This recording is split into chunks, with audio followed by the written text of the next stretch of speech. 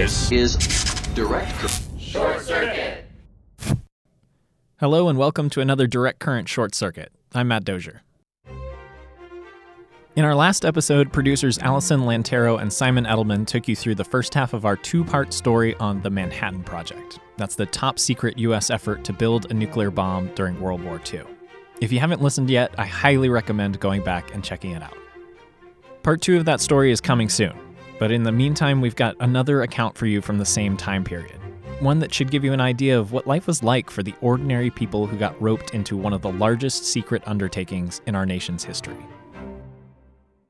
Ordinary people like Ruth Huddleston. I'm Ruth Huddleston, and I was a caluton worker at Oak Ridge, Tennessee. Ruth is a 91-year-old Tennessee native with a sharp mind and an easy smile. She grew up in the small town of Oliver Springs, about 30 miles outside of Knoxville. When World War II began, she was just 14 years old. By the time she graduated high school in 1944, the U.S. was fighting in Europe and the Pacific, and the war effort was about to arrive on her doorstep. She was working a summer job with plans to head off to college and pursue a teaching career in the fall, when she heard whispers about a new job opportunity just a few miles down the road. I was working in a hosiery mill, and all the girls were talking about it, and they said, we're going down to Oak Ridge and apply for a job. Oak Ridge was the Army's new facility in Oak Ridge, Tennessee. A vast secret city of 30,000 people had sprung up there in less than 2 years, and they needed lots and lots of workers. Fast. And whether it was out of curiosity or patriotism or just a desire to save a little more money for college, Ruth decided to apply. So I didn't go with them, but I went home and told my father. And he said, well, I'll just go with you. We'll both go over there and apply for a job. So we did. And we both got the job. The work had something to do with the war effort, but no one could say exactly what. And they knew better than to ask. I didn't know what I was going to be doing or anything, I just got a job. And they told me to come back a certain day, and I didn't have any idea what it was going to be. Ruth was assigned to be a cubicle operator on the Y-12 project, although that didn't really mean anything to her at the time. Meanwhile, her father worked on machinery. He was a millwright worker, and we rode together. We were lucky that we got shift work, and it was together. Every morning, the two of them would catch a bus that Ruth described as a cattle car, with 2 benches and a wooden trailer, over to Oak Ridge, where security was the tightest she'd ever seen. We would come to work, and we came to the portal, we called it, and guards would get on the bus and check everybody, check that we had a badge on, and then they'd let us come on to work. Same thing happened when we got the Y-12 portal. Then we'd get off and we'd go to the change house, and we'd change our clothes, and then we'd go up to our cubicle, and we had the same one all the time. Now, the cubicles she's talking about weren't like the ones we think of today, crammed into office buildings across America. This was, Ruth honestly didn't know what it was. It was a machine, and it had all kinds of gauges and meters all across it and handles to turn, and they told us what we were supposed to do. If this hand went over too far on that gauge, we were supposed to get up and get busy and get it back where it was supposed to be. Ruth wasn't the only girl working in this part of the Oak Ridge complex. In fact, almost without exception, the cubicle operators were young women, most of them just out of high school. There was a few of them in their 20s, 1 or 2 in that group. Most of us were 18 or 19. So every day, Ruth would show up for her shift, go through security, check in with her supervisor, head to her cubicle. And then we would get up on our little stool and check everything. And then all day we would turn knobs and keep the meters balanced. If we couldn't balance it, we'd call for our supervisor, and they would come and help us. If they couldn't do it, then they would close it down and call for maintenance, and they would come, and then we'd start over again. But we had to watch pretty close. We had a short break. And then we'd go back, start over again, and do that all day.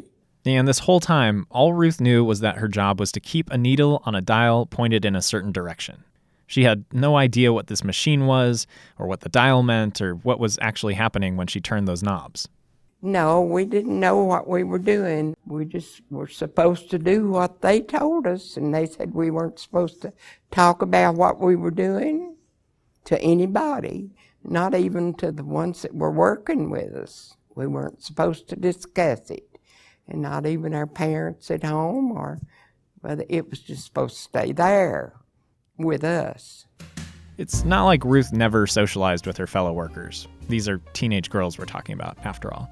But they did find other topics of conversation besides work. I talked about my boyfriend, and we talked about things, you know, but we didn't talk about what we were doing, or I didn't, and the ones that I talked to didn't, because we didn't know who was watching or listening. All anyone could tell them was we were helping to win the war. And if they failed, the consequences would be disastrous. And of course, we didn't ask any questions. We just worked. Life continued like that for a while. Day in and day out, Ruth sat on her stool and watched the dial and turned the knobs for an entire year. That's when she heard the news.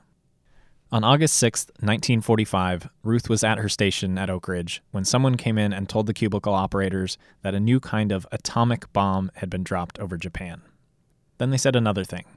Everyone in that room, including Ruth, had played a role in creating the bomb. We were told we did. They told that the bomb had been dropped, you know, and that we had a part in it. Ruth said her initial reaction was elation, but that quickly faded. I was real happy at that time and and excited, but then when I heard later all the people that had been killed, it really, really bothered me because I had a part in killing all those people. And I thought, it's not as exciting as I thought it was. In the days that followed, Ruth wrestled with the knowledge of what she'd done. She knew it meant an end to the fighting and a chance to bring her boyfriend home for good, but at a horrific cost. My boyfriend was in the other part of the war. He was over in Germany, and I thought, well, this will get him back. So I tried to stop and think about it, because war is war, and death goes with war. But it still bothers me sometimes to think, that I had a part in that. But we didn't know it. She said that part of her felt betrayed, having been put to work on such a terrible weapon without her knowledge. I had that thought, but then I thought they had to do that to keep from somebody else getting it, It required a lot of thinking. Ruth left Oak Ridge about a month after the bomb was dropped. She had worked there for a little over a year. And that was it. Honestly, I didn't think about working at Y12. It doesn't sound possible, but it is.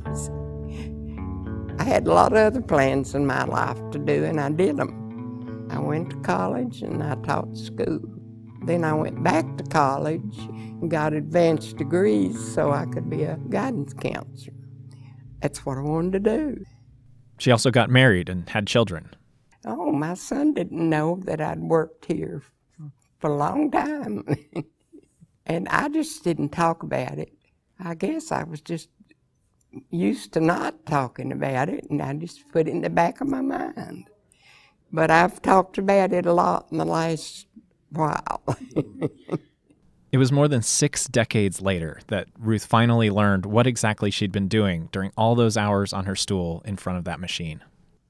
I was reading a book, and I realized what I really had done, The book was The Girls of Atomic City by Denise Kiernan.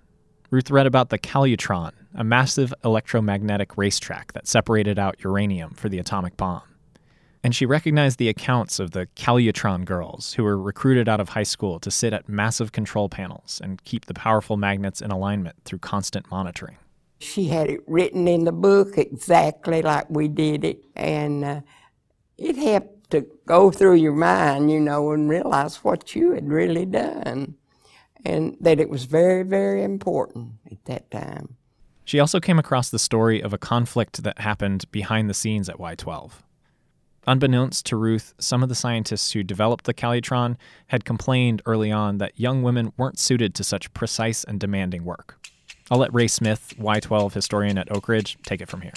So Tennessee Eastman was hiring these young girls right out of high school, and the people who invented the Calyutron from out at the radiation laboratory in Berkeley, California, working for Ernest Lawrence, they were frustrated with Tennessee Eastman. They said, look, we're in a race with Germany trying to get to this bomb. You need to put scientists and engineers on that complicated equipment, not those young girls right out of high school.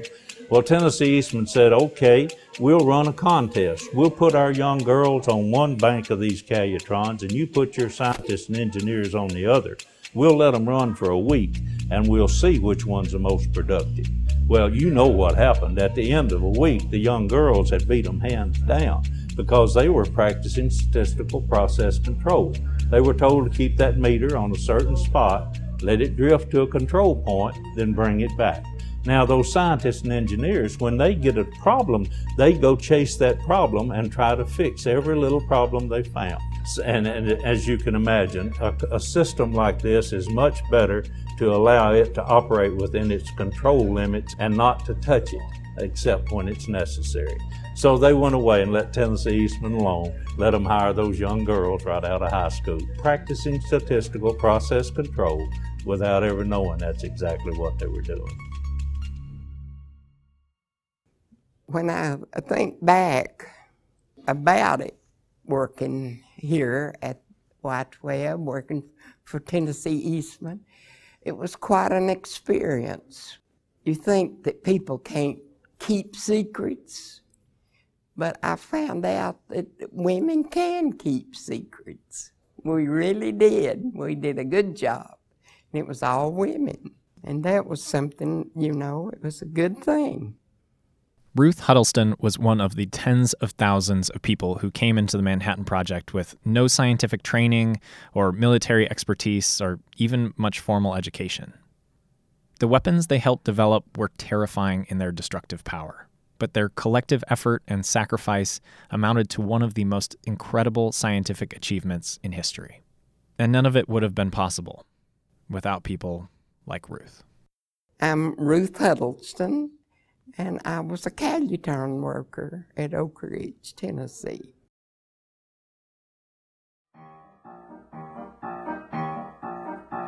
If you have questions about this episode or any episode, you can email us at directcurrent@hq.doe.gov or tweet us @energy.